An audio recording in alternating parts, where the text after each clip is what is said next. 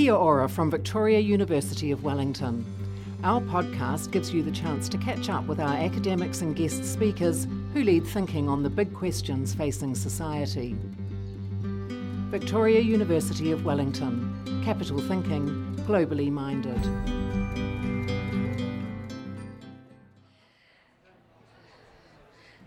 Kia ora, everybody. Thank you for coming out tonight. Here's Wes. My name is Dr. Cherie Lacey. I am a lecturer in media studies down at Victoria University of Wellington.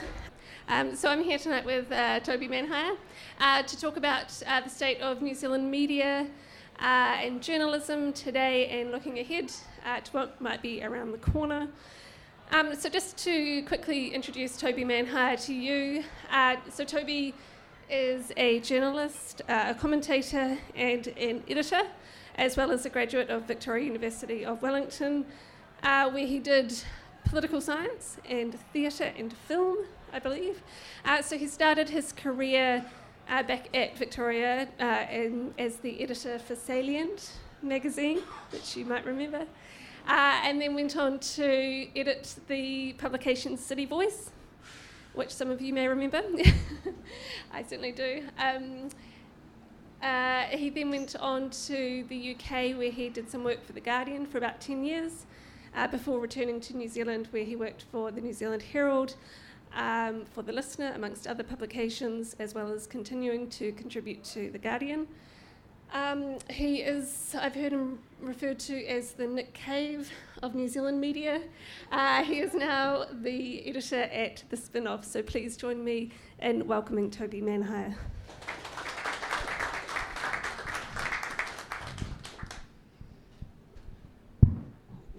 Kia ora tātou. I don't speak. Do I just speak? Or you're going to ask me a question?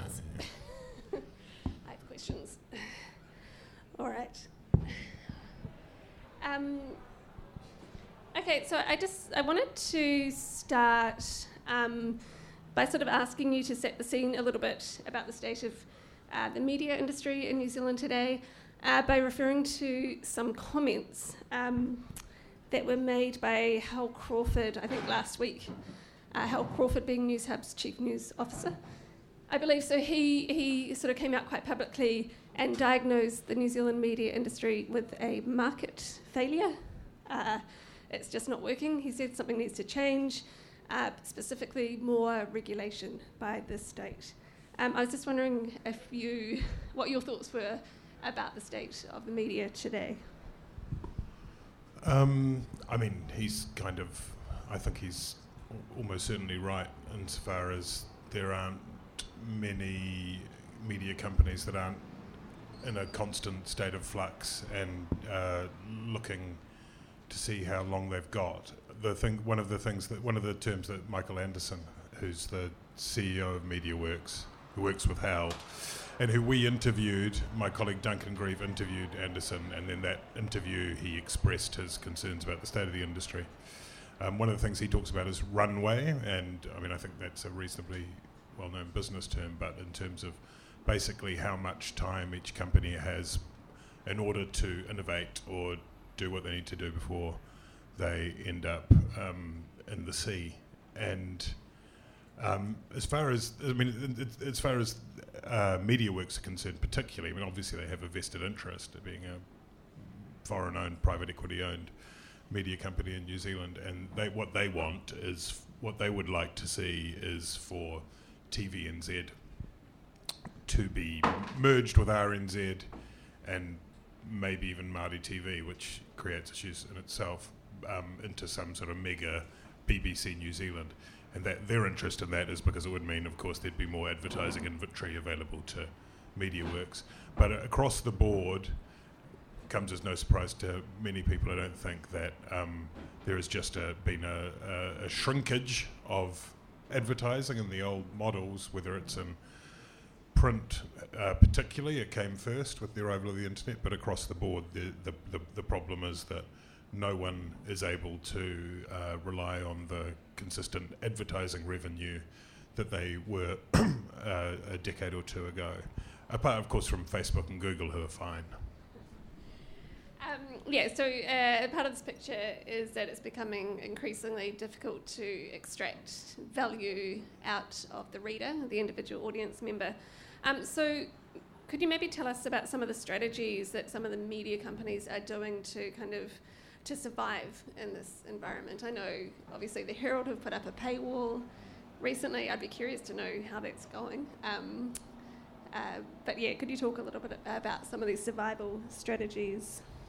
Yeah, well, I mean, everyone is sort of trying everything. It's this kind of weird paradox that you have an industry, it's broadly accepted as in crisis, but you also have one of the most innovative and kind of interesting media landscapes that I can remember.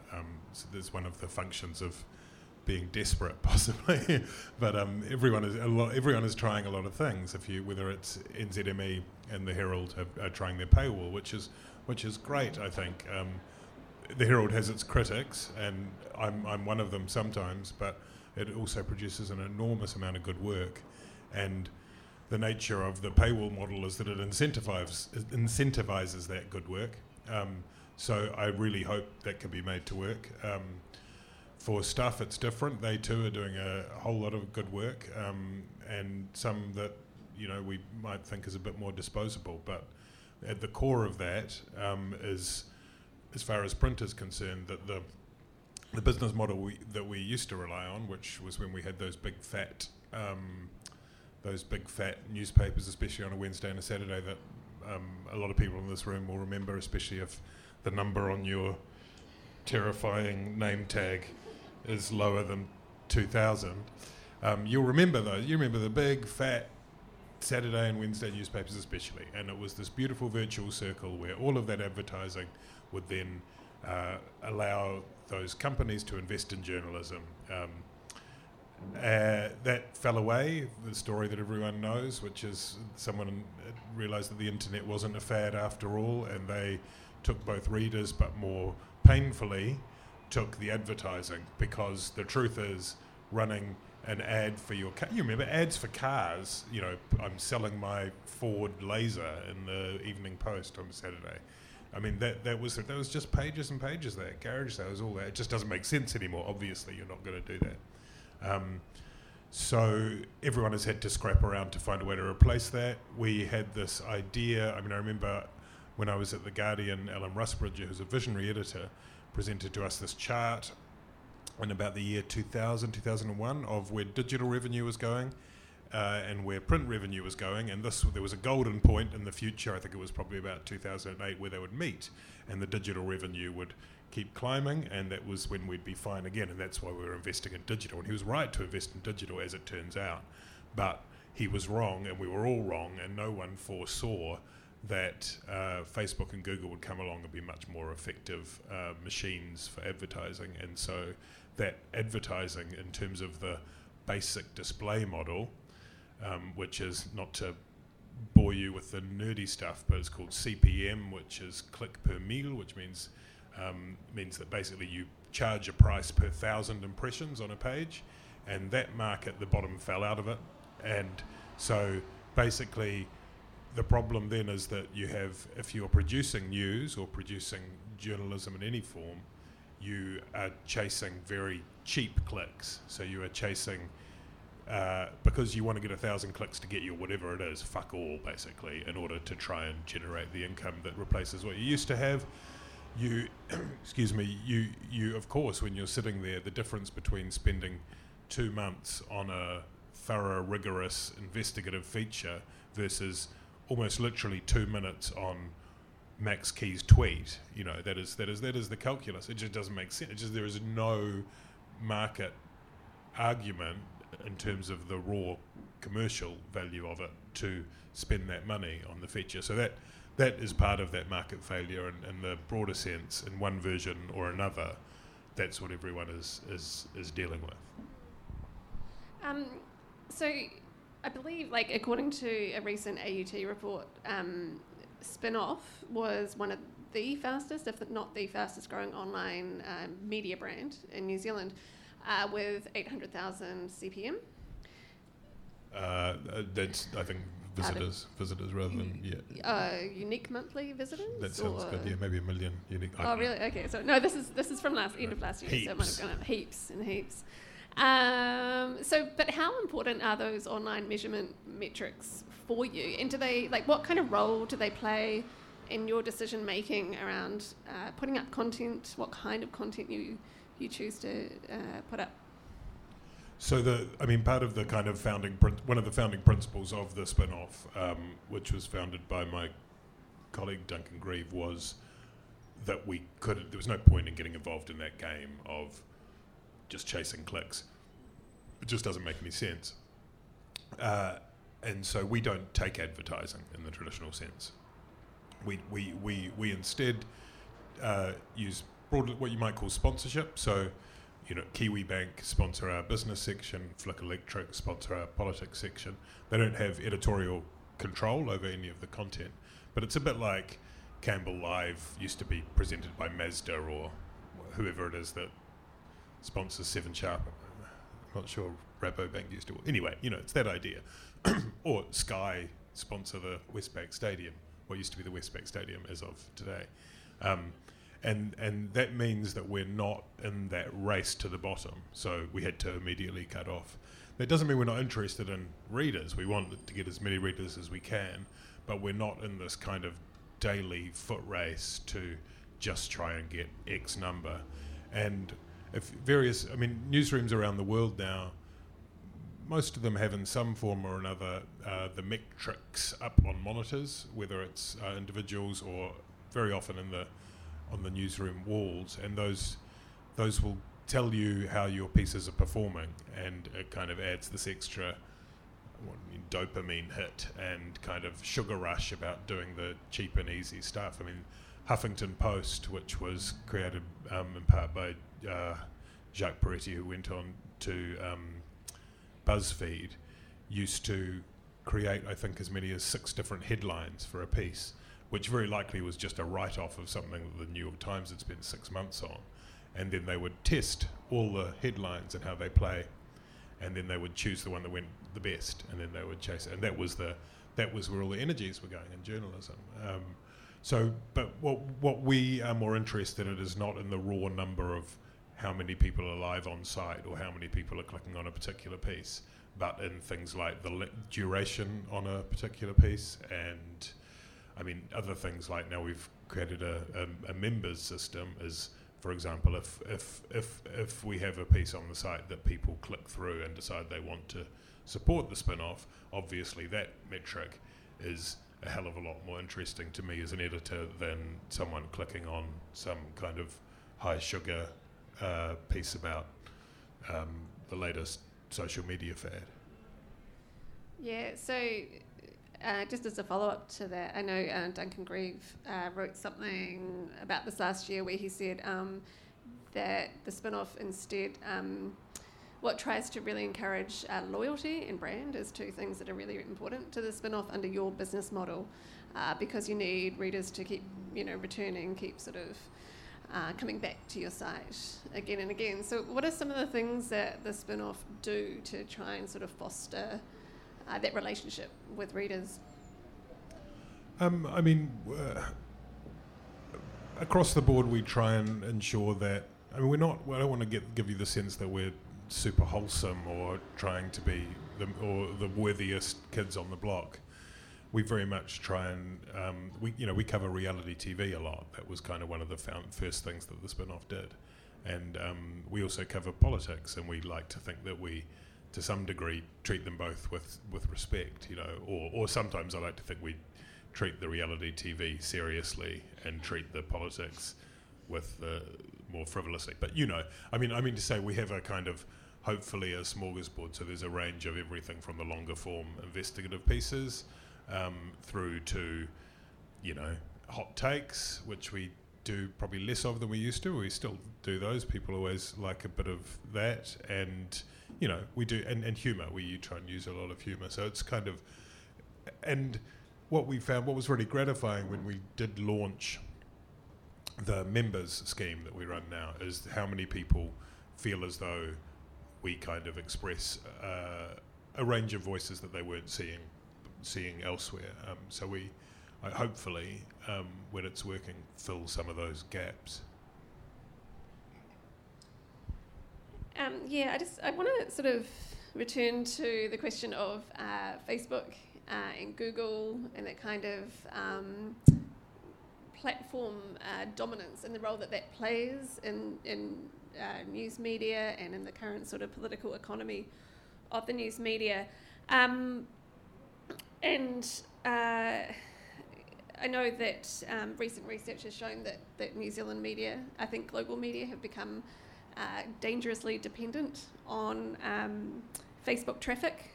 And Duncan Grieve has called this sort of an opaque dictatorship of Facebook in determining what sort of gets seen, the kind of eyeballs on the page. So how much of the content of the spin-off is shared through Facebook? And sort of how reliant are you on platforms like Facebook? I mean, Facebook is our main referrer of traffic. It's getting closer. The search is closer to us. And around the world broadly, it's roughly the same between social and search. And in social, in most parts of the world, that means Facebook, and search mostly means Google. I think we're still. I mean, it was 50% of every impression on our site was coming through Facebook. That's lower as a proportion now, partly because Facebook is less of a kind of open valve than it used to be, but also because we've increased other sources. Like when you're smaller, people just don't come by and check your homepage, because if you're not going to, if it doesn't change every 3 or 4 hours, then why would you bother? But also, we launched a number of products, including the Bulletin, which some of you will be familiar with, which is, I think, a really excellent morning email that summarises just to hawk it for a second, which summarises all the best news coverage of that day, and a range of other newsletters, and that's happening in other media companies around the world, which is quite expressly as an attempt to avoid having to have social and search as your conduits all the time, to have a more direct relationship with your audience. But definitely we have a kind of, I guess, Facebook and Google are frenemies as far as we're concerned, and so we're quite, journalistically, we're quite hard on them, I think, as much as anyone is, certainly proportionate to our overall coverage. We've sort of broken a number of stories to do with Facebook and Google and their role in New Zealand, but we're also now working with both of them more than we used to, which I would like to think wouldn't compromise. I'm determined won't compromise the extent to which we interrogate them. But they are both, as companies, starting to acknowledge, I think, more that the impact they have had on the whole news media ecosystem and the role. And we had 5 people from Facebook come in to see us this morning to talk about various initiatives they're doing. I mean, that's kind of 2 years ago, that was unimaginable. You could not raise anyone from Facebook on the telephone, So it's good in a way. I mean, we don't want to get suffocated, but yeah, that relationship is changing all the time. Yeah, because I was going to ask about the way Facebook seemed to tweak its algorithm last year to sort of deprioritise news content and prioritise, what do they call it, friends and family connections. So did that sort of hit you guys? It absolutely did. I mean, the only thing about it that was sort of reassuring was that you talk to other people on the other parts of the online media in New Zealand, and it happened to everyone pretty much the same amount. So to some degree, you're kind of, well, this is at least not, at least it's not us, at least it's everyone. But it was a very noticeable shift in it, and it was a very stark reminder, not just to us, but not just to a piddly little website in New Zealand, but around the world, just the kind of immense power wielded by that company, that they can just, it's like someone walks in and accidentally bumps against the levers, and suddenly all of these companies collapse. I mean that sounds melodramatic, but the impact of these things is huge. When there were the impact of Facebook in terms of it's video. When there was this whole thing, which some of you heard, it was a pivot to video, which was driven in large part because of data that Facebook had produced about the number of views and how everyone is obsessed with video now, and everyone got very excited because that's a way to monetize your media. And a whole lot of American media companies laid off vast numbers of print journalists and hired vast numbers of video journalists. And then it turned out Facebook went, oh, we might not have quite got that right. Like we might have miscalculated that. The advertisers, I think it's ongoing at the moment. There's a big lawsuit in America, one of many that involve Facebook and Google, in which the advertisers are suing Facebook because the metrics they provided on views of those ads didn't calculate them as they had purported to. So these things have these small things, as far as they're concerned, for these companies, have massive impacts on media companies. And while that might sound a bit special pleading, and it is to some degree, there are obviously other areas that we all know about in which that has more impact than just the employment of some journalist or other. They actually, though, all of those functions, as again we're seeing, particularly in Europe and Britain and the US now, have a profound effect on elections and democracy and the free press and all that. So it's non-trivial. So what about looking ahead to what's next for the New Zealand media industry? We're obviously, it seems like we're in this kind of, I don't know, this flashpoint, this crisis moment, whatever you want to call it. If you had to look ahead and make some predictions, what would you say? I don't know. It sort of feels like it's a continuous flashpoint, really. Like for the last God, what year is it now? The last 20 years, really. It's been a constant, maybe 15 certainly, in terms of the lack of any. You're always going, we'll just get over this next bump and then it will smooth out and everything will be stable for a while, and it just never happens because something else comes along or some other pressure arrives. As far as New Zealand is concerned, the euphemism that is used is consolidation, which is, you could look at it the other way around, and that means probably the shuttering of one or other firm. You've got Stuff is owned now by Channel 9 in Australia, who have been trying to sell it, and turns out no one really wants to buy it, certainly not for any serious amount of money. And so there's been a bit of lobbying, according to reports in the last week, in which NZME, owner of the Herald, and Channel 9 are trying to put some pressure on the New Zealand government to find a way for the two companies to merge, because as you recall, there was a attempt by NZME and Stuff to merge, was rejected by the Commerce Commission and then on appeal in the courts. MediaWorks, there's genuine possibility, and they'll tell you frankly, people there, that it just may not exist in the same form it does. There's nothing. It's one of those things that quite often I think it's easy to feel, and I feel this too a lot of the time. You go, that news is shit. Of course, this is rubbish. Why are we being fed this rubbish? And the truth is that it's not there by right. Like, sometimes it's there because people are weird and we're just determined to keep on doing it. But there's nothing that is permanent necessarily about Newshub. Or it could just go. It could go like that. Like the owners could go, actually, you know what? We won't do that anymore. We'll just be Sky doesn't provide any news. Prime does a news that's delivered by Newshub, but there's no rule that thou shalt provide news. They could just stop doing it, which I think would be really problematic. I hope it doesn't happen.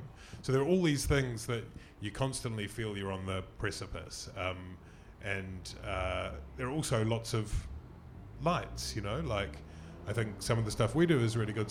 Lots of the stuff that Newsroom, which is another startup, does is really good.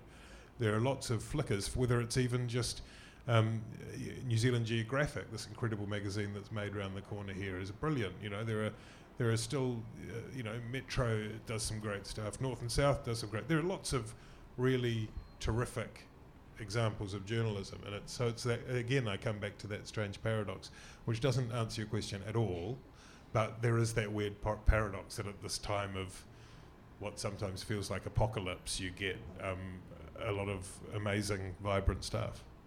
Yeah, I'm curious to know what role you think the New Zealand government could or should play in this sort of current media environment. Should they consider more regulation?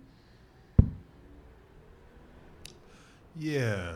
I mean, I kind of feel as though, I don't know, like I think that, I mean, there is definitely an issue with TVNZ at the moment. I don't feel as strongly about this as Duncan does, for example. But at the moment, so they've said they won't be returning a dividend, which is fine because they've got pressures, and that there's an argument about whether or not that's appropriate, because of course they're meant to operate on a commercial basis. I missed the, what was it called, TVNZ 7, which should have been developed a lot, but the main mothership of TVNZ pretended it didn't exist. I don't know exactly what the government's role is. It's been a real mess. I do think they need to work out a proper plan. There was, as you all know, there was a bit of a hiccup there with Claire Curran's oversight of the broadcasting and digital media portfolio, and for various reasons, and for whatever, for good or bad, that set the whole thing back. And now Chris Farfoy is the minister in charge, and he's excellent, but I don't think he wants to do anything too quickly. Again, I'm not answering your question. I mean, I think in terms of what we do, I think we do a lot of really good stuff, but there's no sense in which we're we're never going to scale to the point of being mass media. I don't know, maybe we can in some way, but I don't particularly want to personally. And we're never going to replace the function of public service journalism. And so I do think there needs to, at the moment, to rewind on that a little bit, at the moment New Zealand On Air, which is a terrific organisation, has been left having to plug some gaps in public interest journalism on television, and now it's starting to be the case online too. And so something needs to be done in an overall way that includes reinforcing RNZ, includes deciding what TVNZ's for, and includes actually kind of mandating, I think, New Zealand On Air or another organisation to create contestable funds for public interest journalism, because, as I said before, it's just there's no reliable business model in a country this size to send a team of journalists for 6 months on an investigation where you're not even sure they'll come up with anything. It might even fall. It's just there's just no way you can do that unless you have some kind of support. And so, do you think this sort of environment and the consolidation and the increasing financialization of the media, is that sort of threatening the New Zealand public sphere, like the sort of state of democracy in New Zealand, or not quite there yet? I mean, I don't know. I don't necessarily think I'd put it like that. I mean, around the world, there's definitely an issue about the public square and having those debates laid out. But it's part of a bigger problem, the polarisation of politics around the world is in large part down to the fragmentation of media, and so I don't necessarily lay that at the doors of governments, though many of them have been slow to respond. It just moves so quickly, and we have to, hold on to the things that are important, but at the same time, the difficulty when you are trying to make policy around all those things is that if you make policy for now, by the time it's implemented, then it will be out of date, and then it will be obsolete within a few years. So it's a very, very difficult, in such a fast-moving area, very difficult area to deal with. Cool. All right. Let's wrap up this part of the evening there. But please stay, grab a drink, continue the conversation. But before we do that, can you join me in thanking Toby?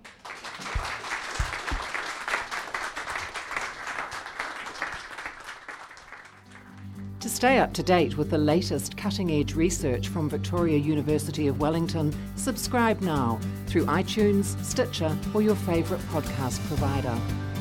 Thanks to Te Koiki New Zealand School of Music alumni Kenyon Shanky and Stephen Patton for the use of their music. Victoria University of Wellington. Capital thinking, globally minded.